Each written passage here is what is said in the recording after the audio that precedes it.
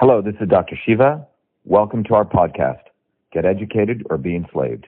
Episode 733, air date August 26, 2020. Hello, this is Dr. Shiva Ayyadurai. August 30th, 1982 is the official day when the United States Copyright Office awarded me the first U.S. copyright, recognizing me as the inventor of email for my 1978 invention. I would like all of you to join us in celebrating this very important day, which commemorates the fact that innovation can occur anytime, any place, by anybody. I invented email long before I came to MIT. As a 14-year-old boy working in Newark, New Jersey as a research fellow, I was given a challenge to convert the old-fashioned paper-based inter-office mail system consisting of the inbox, the outbox, the folders, the memo containing the to, from, subject, BCC, CC fields, carbon copy, registered mail, the address book, and the entire process of receiving, sending, transmitting, forwarding, and storing inter-office memos into its electronic equivalent. As a 14-year-old boy, I converted that entire system into its electronic form, and I named that system email, E-M-A-I-L, a term that I was first to create, given that the operating system at that time only allowed for 5 characters.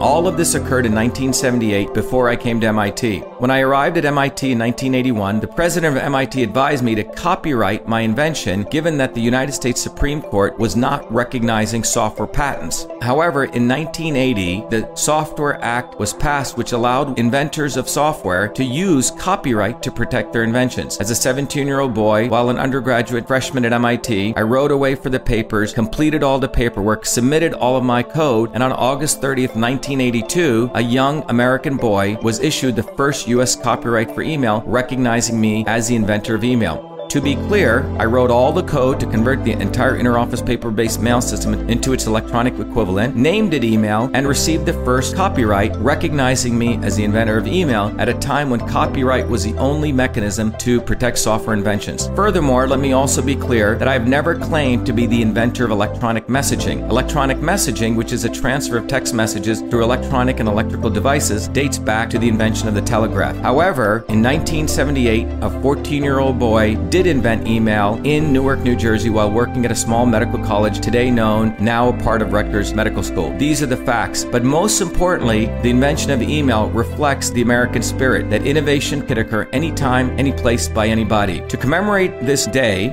August 30th, I will be doing a Truth, Freedom, and Health innovation tour across Massachusetts. Our tour on the 29th will begin in Boston and head to Worcester, from Worcester to Chicopee, and then from Chicopee to Great Barrington.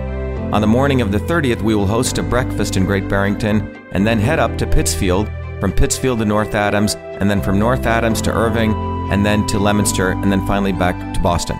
On the 31st, we'll start in Boston and head to Quincy, from Quincy to Plymouth, from Plymouth to Barnstable, from Barnstable to New Bedford, from New Bedford to Brockton, and then back to Boston. On September 1st, we will start again in Boston and head to Billerica, from Billerica up to Haverhill, from Haverhill to Gloucester, and from Gloucester to Peabody, and then back to Boston. Join us on this important occasion. Also, as I stop at these cities, those who come to celebrate with us will get a signed copy of the original copyright certification where I was recognized as the inventor of email. So join us and celebrate the anniversary of email on August 30th to commemorate the invention of email by a young 14-year-old boy in Newark, New Jersey in 1978. Thank you very much. This is Dr. Shiva Ayyadurai. Please remember to vote in the Republican primary on September 1st, and I approve this message.